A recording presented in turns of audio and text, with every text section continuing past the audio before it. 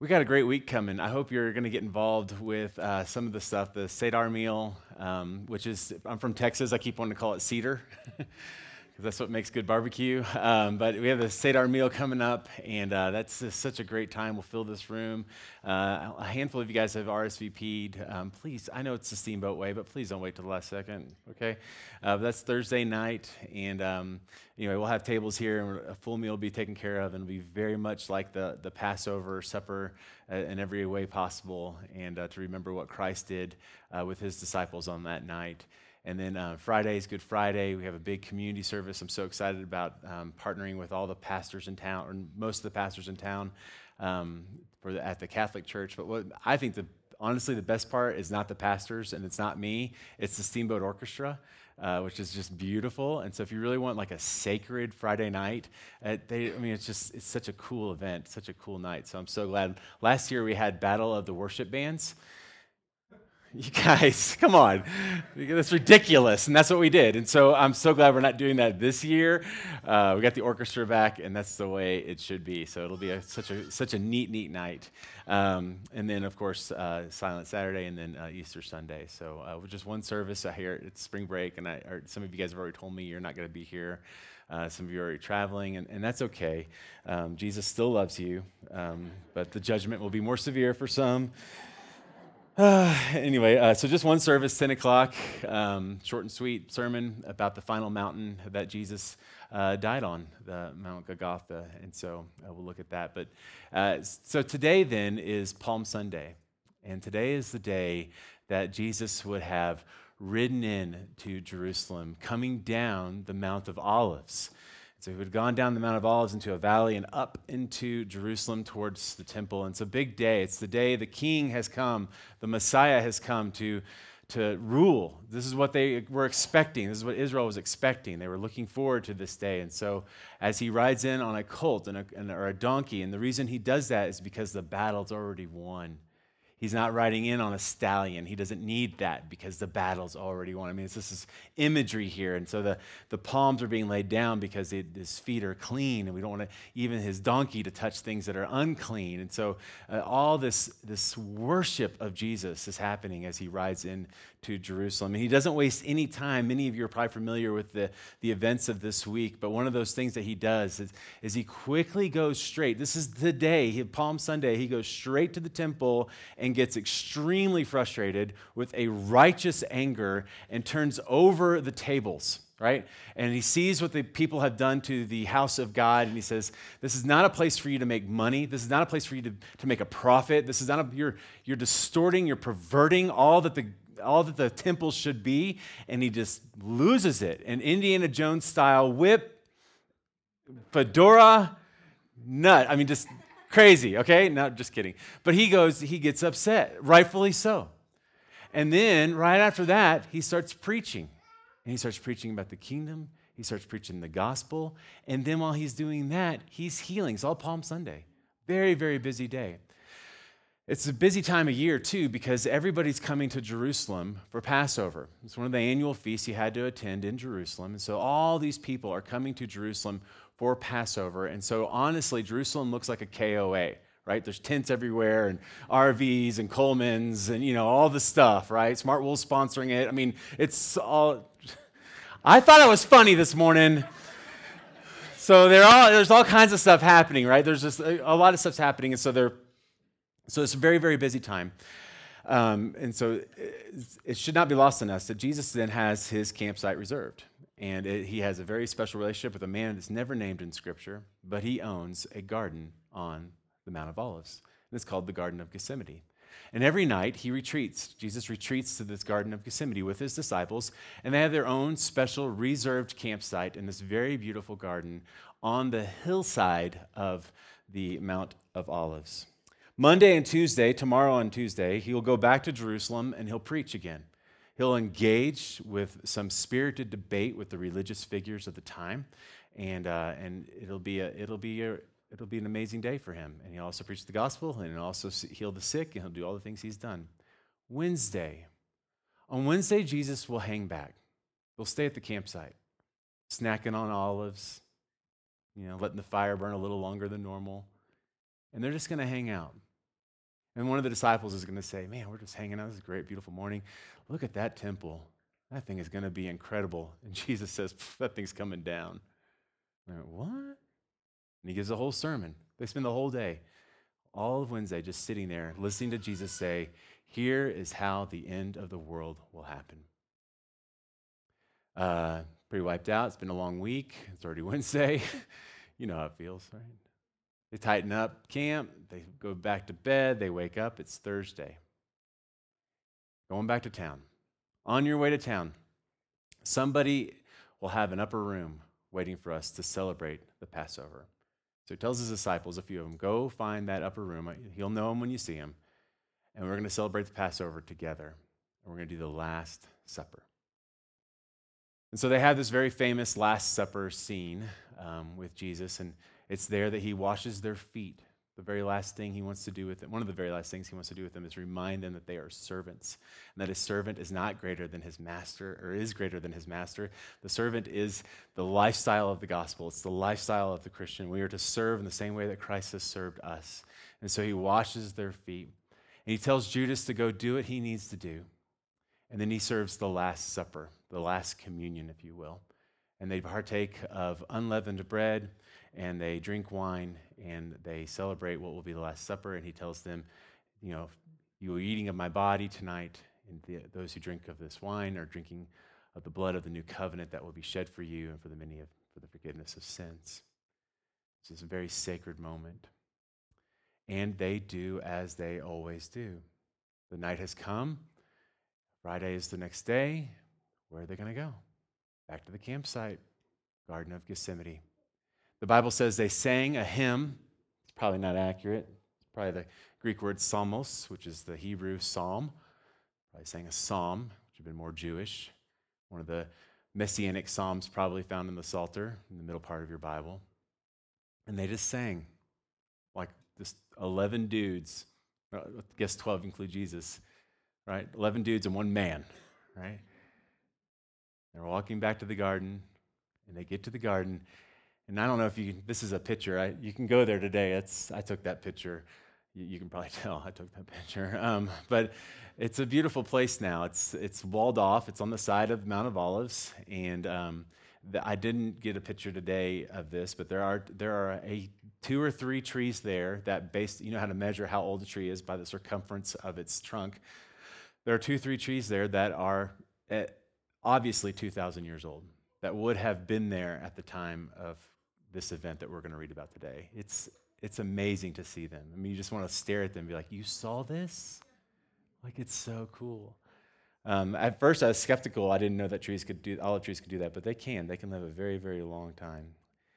And so these olive trees are sitting there, and they're pulled away from the city noise, and they're pulled away from the chaos, and they're not stuck in tent-to-tent campsites, and they're kind of by themselves.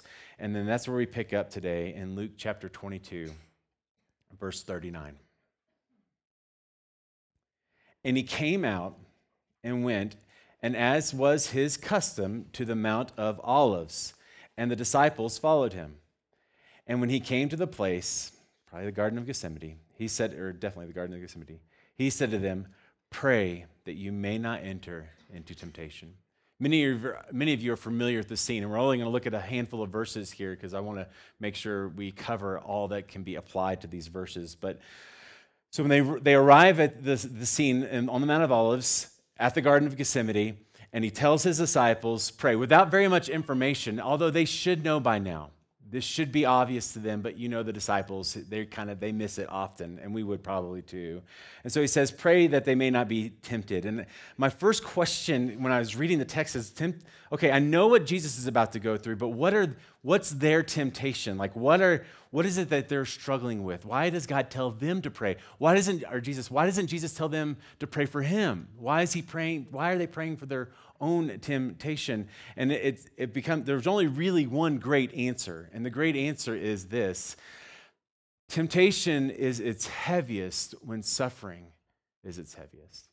The temptation to walk away from faith is so heavy when suffering is great. And excuse me that I'm not using this as a cuss word. It is literally true. All hell is about to come on to the disciples and Jesus. It is all coming after them.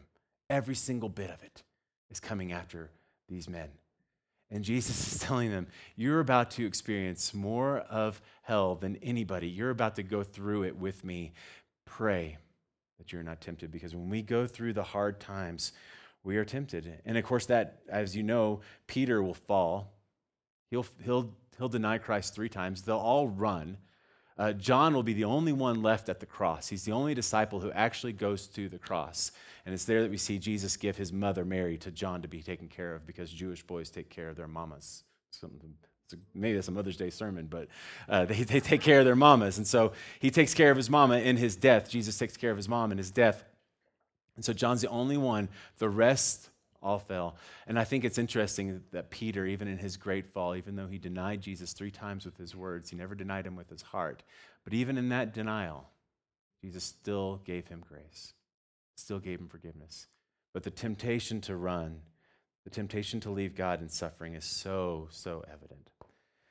When I went to, my faith really took off in college. It's such a counterintuitive statement. Most people, their faith goes away in college. But that's when I became a Christian when I was a senior in high school, and I went away to college and stumbled for about a year. And then around the time I turned 21, my life changed, which is really bad timing if you're a party guy.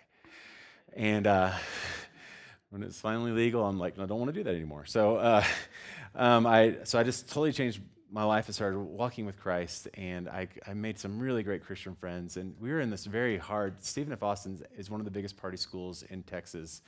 And there's about 1,000 students who loved Jesus at the time there. And we were all from different denominations, and we all had different ways of approaching the Lord, but we all gathered for this one event called, this is the 90s, so please forgive it. And it probably started in the 80s, but it's called The Great Escape. So cheesy. Anyway, and so we all gathered for this worship experience at the Great Escape, and we worshiped. And this is like when worship with guitars was like brand new. But for me, that's all I knew. Like, I didn't know there was another way until I went to like pastor a church and went, whoa, what is that?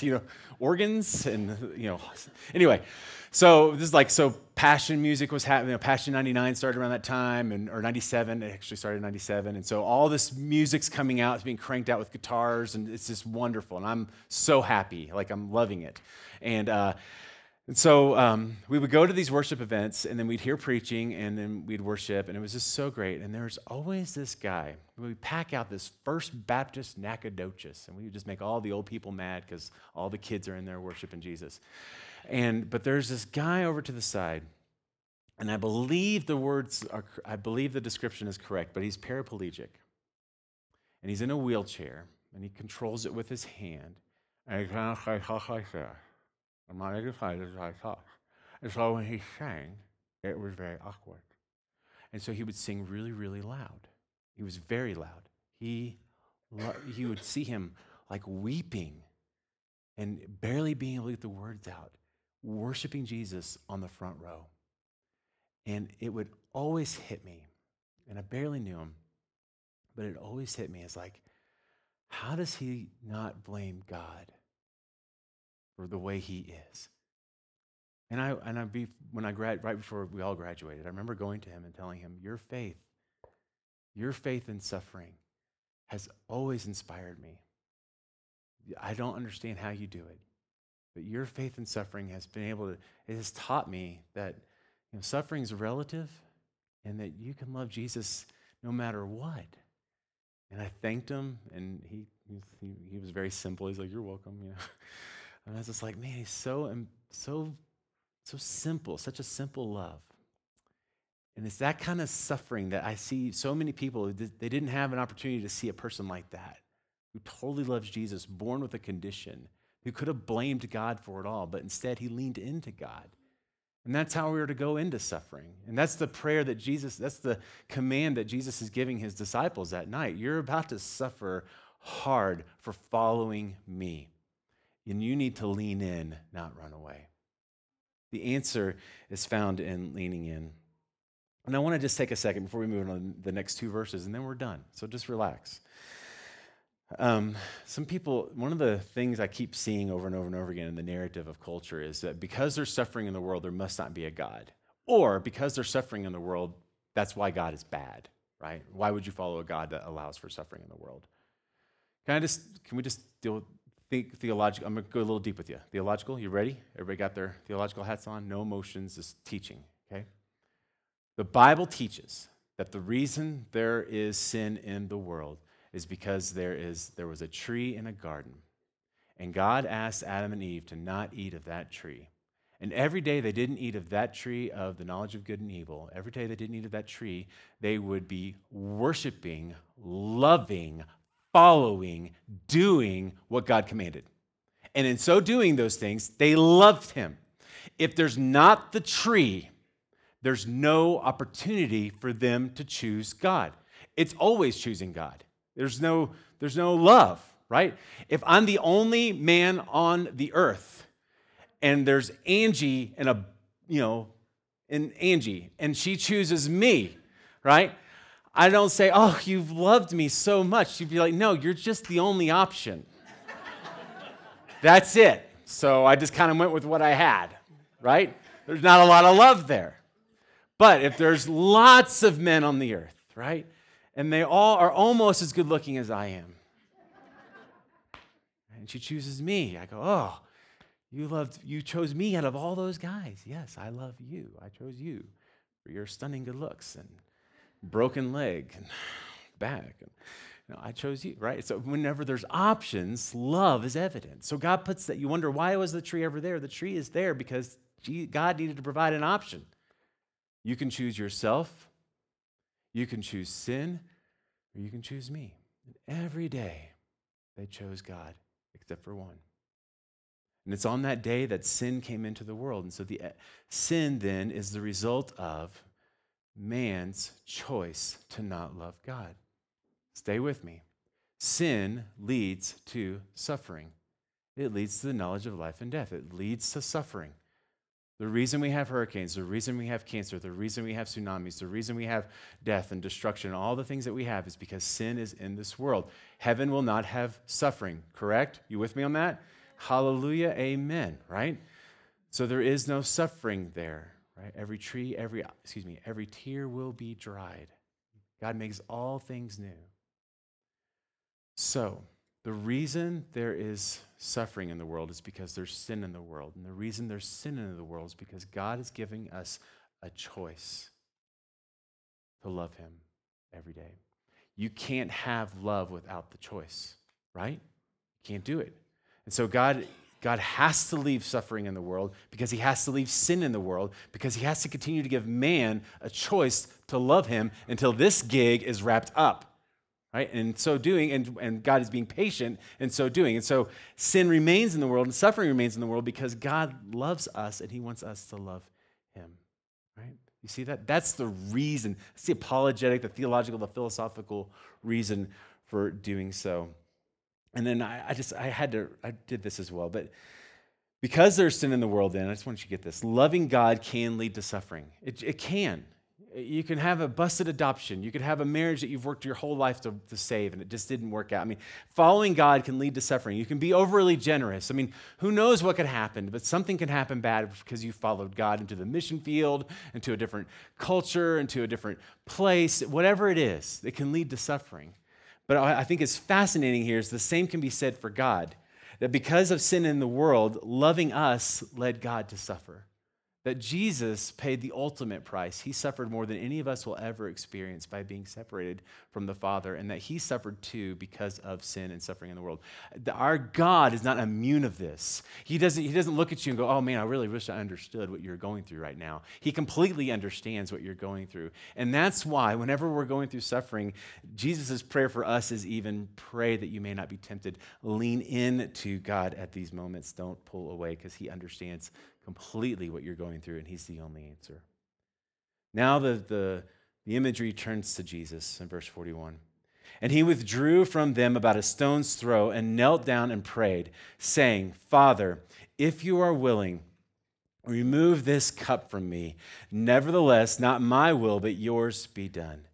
And there appeared to him an angel from heaven and strengthened him. And being in agony, he prayed more earnestly. and his sweat became like great drops of blood falling down to the ground. I just mentioned to you the Garden of Eden. I think it's a really important parallel that you see in Scripture.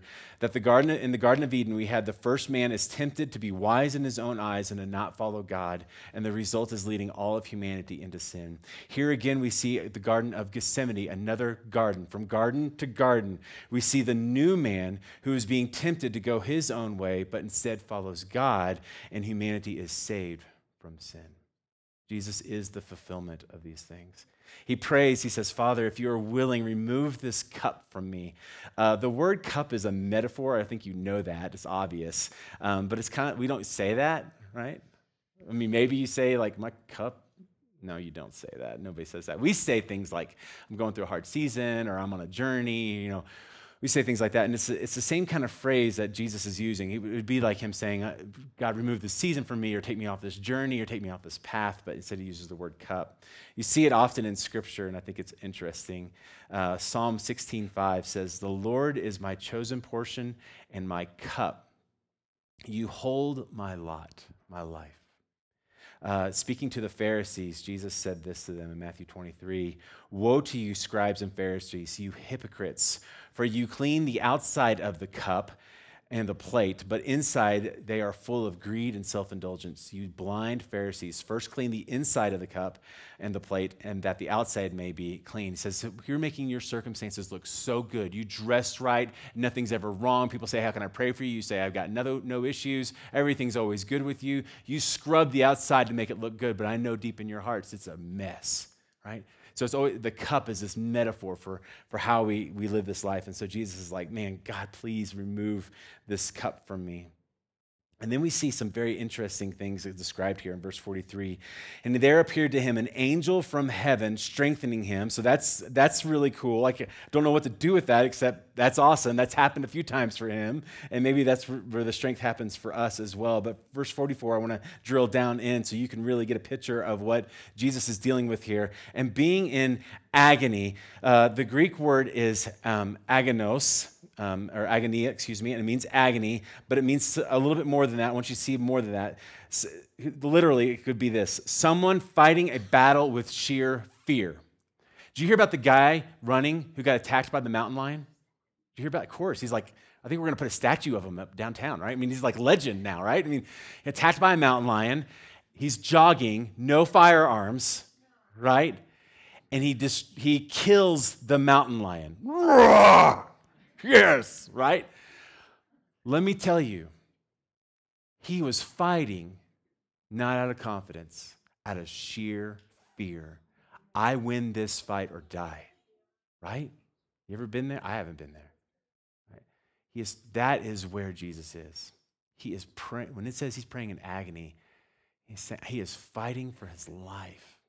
I mean, it's so much stress. And then it talks about this sweat that drops like blood in verse 44. It's not literally bloody sweat, although that is an actual event that does occur that doesn't need to be explained here. It says it was like drops of sweat or drops of blood. In other words, he was sweating profusely, like if you cut an artery, the blood would be coming out so quickly. So his sweat was just constant, and he's not jogging. He's not working out. He's just praying. That's intense stress. Do you know what he's having? He's having a panic attack. He's having a panic attack. That's what this is. There's no other way to look at it. That's what a psychologist would say. He is having an anxiety attack completely. And wouldn't you? You're 33 years old. You're the Son of God. You've done nothing but help people, heal people, love people, teach about prayer, show people the true way to live and follow God. And it's a way of grace. It's not a way of more legalism. It's not a way of more religion. It's just peace. He's never thrown a rock at somebody. He's never hurt anybody except that little thing with the whip, but he was allowed to do that. Right? He's never done anything wrong. He does not deserve what's about to happen to him. And he knows he's about to face the most torturous tool ever created by the mind of man to kill somebody. He's going to drown without ever going underwater. And he's going to do it naked in front of the whole city. in front of everybody here for Passover. Tell me this isn't a difficult thing for him. He's absolutely stressed out. So, in closing, some applications then about what Jesus suffered. First, anxiety and fear is not a sin. If our Savior did it, it's not a sin. If he felt it, it's not a sin. It's not a sin to feel anxious or to feel fearful about something. It's okay. It's what you do with the anxiety, right? Do you sin with the anxiety? It's the same thing. Like, be angry, but do not sin. It's what those feelings are real. So don't feel like you failed because you feel those things. They're real feelings, and it's okay. So in the anxiety, though, don't pull away. But first, I want to just relieve you of any unknown pressure you may put on yourself if you ever feel anxious or fear, because I know sometimes the church pushes this thing like you shouldn't feel those things, but it's okay. Our Savior's been there. And I think that's part of the beauty of it. It's like, that's one of those great things. It's like, I'm feeling so anxious. And maybe you're not going to face the cross and separation from God for a moment, but you are fearful or anxious about something, and you are not alone. You follow a Savior who has been there. Jesus, again, doesn't look down at you and be like, man, why can't you just get it together? I don't understand. No, he's like, yeah, I remember the garden. Hebrews talks about the fact that we have a Savior who identifies with us, who's there for us, and he knows the temptations that we are feeling exactly. The second thing we see in these moments of suffering, the second thing that we can apply to our suffering the way that Christ did, is pray. Jesus prayed. Did you notice how long his prayer was? One sentence. It's just one, and what is it? Let this cup pass from me. I want this to go away. So even that's not a bad prayer. God, I don't like this season. I don't like this situation. Would you please allow for this to go away? I would like for it to come to an end now, whatever it is. And that's an okay prayer, but you need to pray it. Right? You need to lean into God with those things. And when you're suffering, to lean into praying. And I can imagine that Jesus practiced the Holy Spirit's presence. And Romans 8 talks about how the Spirit intercedes for us with groanings too deep for words. And that Jesus just prayed short sentence prayers and allowed for the Spirit to intercede for him in the same way we should do. And we don't need to think that God's answering our prayers of suffering because of our many words. Right? We can just come to him with a real simple, God, I don't like this. Can you please make it stop? And then just sit and just wait and allow for him to move and breathe and touch your heart. I know I've hit this before, but if I just, you're going to leave here and I don't get to see you for another week maybe. So the world gets 5 days with you. I only get one 40-minute moment with you. So I'm going to hit this again. Can you think logically with me for this again? Sometimes I've had stress in my life. You know how I deal with stress? I deal with it. You ever heard of that?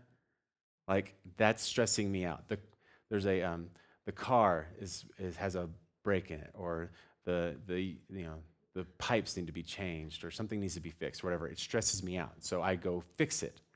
You ever do that? Are you with me? Okay, sometimes, yeah. Right, so that's how I deal with stress. I have a sermon to prepare on Sunday, or preach on Sunday, so I deal with it on Thursday. When I have stress, I deal with it. Now, there are things in my life and things in your life that are out of my control and out of your control, right? That's when the real stress happens, because it's like, I can't fix that. I can't deal with that. I can't muscle my way through this. That's why I hate golf. Right?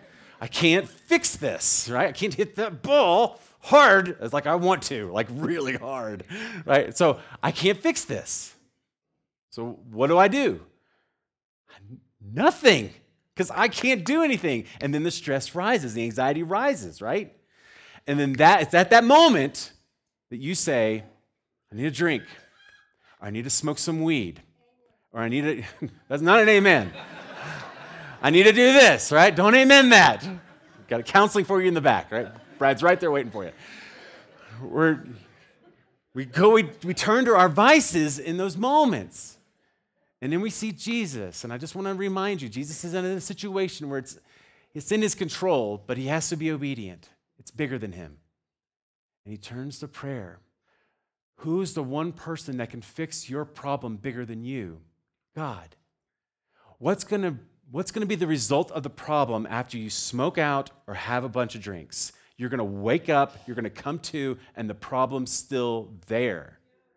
So the solution to fixing the problem is appealing to the God of the universe who's bigger than the problem. Stop running to the substances. They are not solutions. They're not solutions. They're just blind guides that lead you in a circle right back where you started. They are not helpful, and that's how they become addictive. Because you just keep going back. It's still there. It's still there. It's still there. And then next thing you know, you're addicted. Don't run to those things. Third, Jesus accepts his cup. Nevertheless, not my will, but yours be done. Perhaps some of the hardest words ever said by anyone. Turns to God and says, I can stop this. I can run away. I can sin. Okay. Not my will, but yours be done. And he releases the entire thing to the Lord. I think this is the true test of the Christian life, is when we're able to look at our circumstances, however horrible they are, and we say, God, I don't understand why. I don't know what you're doing. I don't know. This is so hard. I wish this would end. And we're able to say to God, but nevertheless, your will be done, not mine. And I will go through this fire. I'll go through this journey. I'll go through this season, praying and leaning on you. It's the truest test of the Christian life. And this is what Jesus wanted for his disciples, and it's what he wanted for us. I want to finish with a story. So just close your Bibles, relax. Last day of skiing. You don't want to be out there. It's gross. It hasn't snowed in like 20 hours. This is a picture of a guy named Chuck Colson, everybody's grandpa. He died in 2012, and he was famous for prison ministry. Like, he's, in my world, I never knew him other than the guy who did prison ministry. And he did Bible studies in prisons, and he wasn't in prisons. He was like doing it from the outside. And it was so cool because if you think about it, he would go and he'd bring these Bible studies all over the United States. Men and women would go to these Bible studies, get Christ changed, and they'd come out and become functioning, contributing members of society. And it's just like he's done more. We don't even realize it. We will never see the full effects of this. But he's probably done more to stop crime and to help criminals than any other human in the 20th century. I mean, he's just done so much. I never knew his story. Like, how did he get there? Let me tell you the story of Chuck Colson real quick. Chuck Colson was a Marine, and then he became a lawyer. And he was a no-holds-barred, no-pulled-punches, knock-you-out lawyer. He did not care. He had one moral code: I win. Right? He's the lawyer. That's the guy you want working for you, right? I mean, he's this tough lawyer. No Christianity, no faith. When he's 38 years old, this personality, this bigger-than-life personality, gets the attraction of a president who's running for office, a man who's running for office. The man's name is Richard Nixon. Right? Richard Nixon's running for office, and he hires Chuck Colson to be the bad guy. The behind-the-scenes screws, to the wall. I mean, the kind of the guy who really makes everything kind of happen in the nasty kind of way, right? You don't want Chuck Colson showing up at your door, that guy. And so he hires him, and as you know, Richard Nixon wins the election. And then it's around that time, a little thing happens that's called Watergate. It starts to kind of come out. And Watergate is named after a hotel where some spying things went on. Maybe like the Russian collusion stuff. I don't know. I get kind of lost in it all. But that kind of thing. I mean, very intense, right? So there's this Watergate thing that's happening. No, it doesn't matter, though, because re-election's coming. Chuck Colson is given more authority and more power, and Nixon wins, despite Watergate, a landslide victory. Like, it's a huge victory for a president. So Nixon wins again, and Colson's the one. He gets all the credit. And so Chuck Colson, in his late 30s, early 40s, has risen to this point of, I have the ear of the most powerful man in the world, and he trusts me to do what I need to do. He has risen to great success in his eyes. And so the Watergate scandal continues to gain some traction. And so the Nixon people need a fall guy. And so they turn to Colson, and they fire him. They remove him from his position. And Chuck Colson, in his biography, said, that's fine, it's politics. I get it. And so he just goes back to practicing law. He's like, whatever, I'll do it again. I'll rise back up. So, I mean, he's just kind of that kind of grit guy. So he goes back to practicing law, and he has this meeting with this man. His name is Tom Phillips. He's the CEO of Raytheon. I didn't know what Raytheon did, so I Googled it. You know what they do? They make rockets, missiles, bad, cool stuff, right? It's a big client. So he's called in to meet with his client. And funny thing about Tom Phillips, the weekend before the meeting, so Saturday the weekend, Monday the meeting, he goes to a Billy Graham crusade and gets saved. So now Chuck Colson, bad dog Chuck, is coming to meet with Tom, and he's a new Christian. You know how new Christians are. They're crazy. So here he has this new client, wealthy client, and he's a believer. And so they do the lawyer thing and the client thing. And at the very end of the meeting, Chuck Colson says, and Tom turned to me and he said, this weekend I accepted Jesus Christ as my Lord and Savior. And if you would like to talk more about Jesus, I would love to have lunch with you sometime and talk to you about Jesus. Chuck, being a non-religious man, said, that would be very nice. Thank you for your time. And scooted out the door as fast as he could. Just got out of there. It's like, that was awkward, but he's a high-paying client, so I'm going to keep him around, but that was really weird. That's how I thought. Life goes on. Watergate gets bigger and bigger. You guys know what Watergate is, right? I mean, all the political stuff that's happening. He's in the news now, all this stuff. In fact, he writes in his biography, as things are getting worse, he says, I would wake up in the middle of the night, drink 4 scotches, and get stressed about prison. He would see the press saying things about him that were not true, and he would try to clear his name with writings and responses, but no one would believe him. His circumstances were out of his control. He calls up Tom in complete desperation, the guy who became a Christian, and he says, I need to talk to you about God. Tom invites him to his house at night, and they spend hours talking. And Chuck says 2 things that stand out from that night. One, Tom read to him John 3, Jesus' talk with Nicodemus. And he also read to him portions of C.S. Lewis's Mere Christianity. And he said he did not at that moment put his faith in Christ, but Tom said before he left, Tom said, can I pray for you, Chuck? And Chuck said, sure. And as Tom prayed, Chuck began to cry, and Chuck would say, I don't know. It was almost, the scene at Seinfeld, what's this watery substance coming from my eyes? I mean, it's that kind of experience. It's like, I have no idea why I'm crying, It was just the weirdest thing. He just felt this flood of emotion. And Chuck then goes to the car, and he gets in his car, and then he just starts really crying, like ugly cry, like big crying.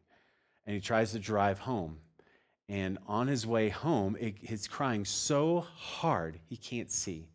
So he pulls over to the side of the road, and he gives his life to God. He gives his life fully on to Jesus. He's like, I don't understand it. I don't know it. I just know that this is the God I've been looking for, and this is the Christ I need. And he totally gives his heart and life to Jesus. Now, when I read the story, I'm thinking, everything's going to be okay, because this is like a Christian movie, and everything works out when you give your life to Jesus, right? Surely this is going to work out now for him. And then, sure enough, it does. There's a plea bargain offered to him. They say the prosecuting attorney comes to him and says, listen, Chuck, we will let you scoot out of here. Jail time, no nothing. You just go practice law. You keep doing life. All we need you to do is admit to this part of Watergate, that you did this. Now, Chuck said, I did do Watergate. My voice is on the tapes. I am definitely guilty of Watergate, but I didn't do that. And they said, well, we need you to admit to that if you want the plea bargain. And he says, he turned down the offer, stating, I am a Christian and I cannot lie. It just gets worse. So he loses the plea bargain. He's going to go to jail. He goes to trial, and then he does something even more crazy. He goes to trial, and he says, he not only turns down the plea bargain, but when asked if he's guilty, he says, yes, I did it. I am guilty of Watergate. I'm guilty of this, this, and this. In fact, his statement was really long and convoluted and didn't understand it all, but he gave exact reasons for what he was guilty of with Watergate. And the press was so shocked by it, when he walked out of the courthouses, they asked him what happened. And he says this: "What happened in court today was the court's will and the Lord's will, and I can work for him in prison or out." And just let God handle the circumstances. Chuck goes to jail in July 1974. I still have not been born yet. So this is all new for me. All right. So Chuck goes to jail. He goes to prison. He was disbarred from being an attorney. He could never be an attorney again. And other horrible things happen to his family while he's in prison. It's a really bad thing. And all the while, he holds on to his little brand new faith, right? Through all these horrible circumstances. And he says the thing that got him through was his Bible and a Bible study. Well, he gets out. He gets out in 1975. And it's a really neat story to go through. You should read about it sometime. And he's standing, the way it works is he's standing in the mirror and he's looking at himself. And he's thinking about how he made it. And God, he says, I feel like God told me you need to put a Bible study in every prison in America. And so he does. He actually almost did it. And think about it. Who else could have? I mean, he partnered with George W. He partnered with these. He had access to presidents. He had access to governors. He had access to senators. He had access to wardens that we would never have access to. Like if you sat in today and went home and looked in the mirror and said, God told you to put a prison in every, a prison in every Bible study. A Bible study in every prison, you might feel that way. A Bible study in every prison, right? You'd be like, I can't do that. But Chuck could. And the only reason he knew to do that is because he went to prison. And the only reason he really got to prison is because he followed God. And all that suffering led him right back around to what God had planned for his life. And I just want to encourage you, my friends. If you are suffering, there is a plan. There is a purpose for it. God doesn't let suffering happen for nothing. He has a purpose for your suffering. Stay close to him. Lean into him in prayer. And do not let temptation befall you that you may fall away. And be close to God during this time. And wait and see what the fruit of the suffering may be. Let's pray.